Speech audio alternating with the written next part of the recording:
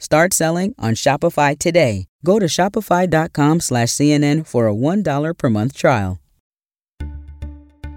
Hey everyone, I'm senior CNN writer Tammy Luby, in for our political director, David Chalian. This is CNN Political Briefing. Here's what you need to know in politics for Wednesday, April 26th. After an 11th hour effort, House Speaker Kevin McCarthy and his allies scored a key victory today, successfully pushing their debt ceiling bill through the House. Yeas are 217, the nays are 215, the bill is passed. After a last-minute race to curry favor with key GOP holdouts, Speaker McCarthy's debt ceiling bill successfully made it through the House by a vote of 217 to 215. The bill just made it.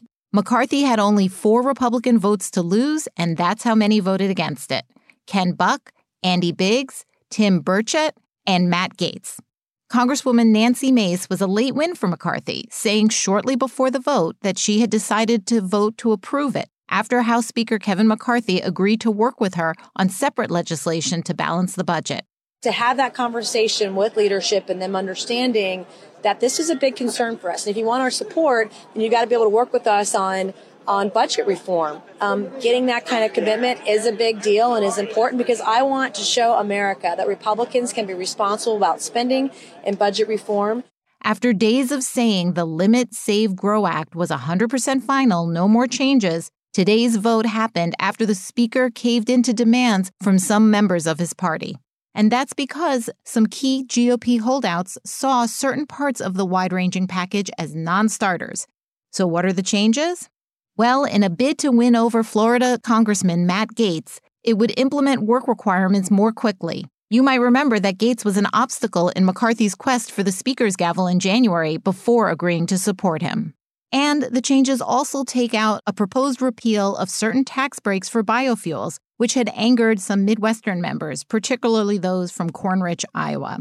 A quick refresher, the package raises the nation's debt limit by an additional $1.5 trillion, on top of a number of other proposals like blocking Biden's student loan forgiveness plan and fast-tracking new oil drilling projects. It also proposes sparing the Pentagon's budget while making sizable cuts to domestic programs. More on that later. For all this chaos, the bill is largely symbolic, in that it's not expected to make it through the Senate, and the White House has already threatened to veto it. So what's it all for? Political leverage. This is all intended to bring the White House to the negotiating table by showing Republican unity. Here's what Speaker McCarthy said after the vote. The sad part here is now the Democrats need to do their job. The president can no longer ignore by not negotiating. Senator Schumer, if he thinks he's got a plan, put it on the floor. See if you can pass it, and then we can go to conference. But now, the president can no longer put this economy in jeopardy. We lifted the debt limit. We've sent it to the Senate. We've done our job, the only body in here that's done theirs. And of course, Democratic leaders in the White House have something to say about all this. Here's House Minority Leader Hakeem Jeffries speaking on the House floor leading up to the vote. This reckless Republican effort to lead us down the road of a dangerous default will hurt working families, hurt the middle class, hurt all those Americans who aspire to be part of the middle class, hurt young people, hurt seniors, hurt veterans, hurt the poor, the sick, and the afflicted, hurt people in urban America, in rural America, in exurban America, in small-town America, in Appalachia, in the heartland of America, hurt the least, the lost, and the left behind. As David has talked about on the podcast, the Democratic line has been that the debt ceiling needs to be raised before any negotiations take place, and that any increase should not be conditional on GOP proposed budget cuts. President Joe Biden again today reiterated that he would meet with House Speaker McCarthy, but not on whether the debt limit gets extended. Take a listen to what Biden's budget chief told CNN this morning. What we see congressional Republicans do is say, hey, we won't default only if we get to cut millions of dollars to programs that help middle class and working families in this country. We think that's wrong. And we've said from the beginning, default has to be off the table. My colleague David Chalian has talked a lot on this podcast about how much we don't know. So here's what we do know and what's at stake.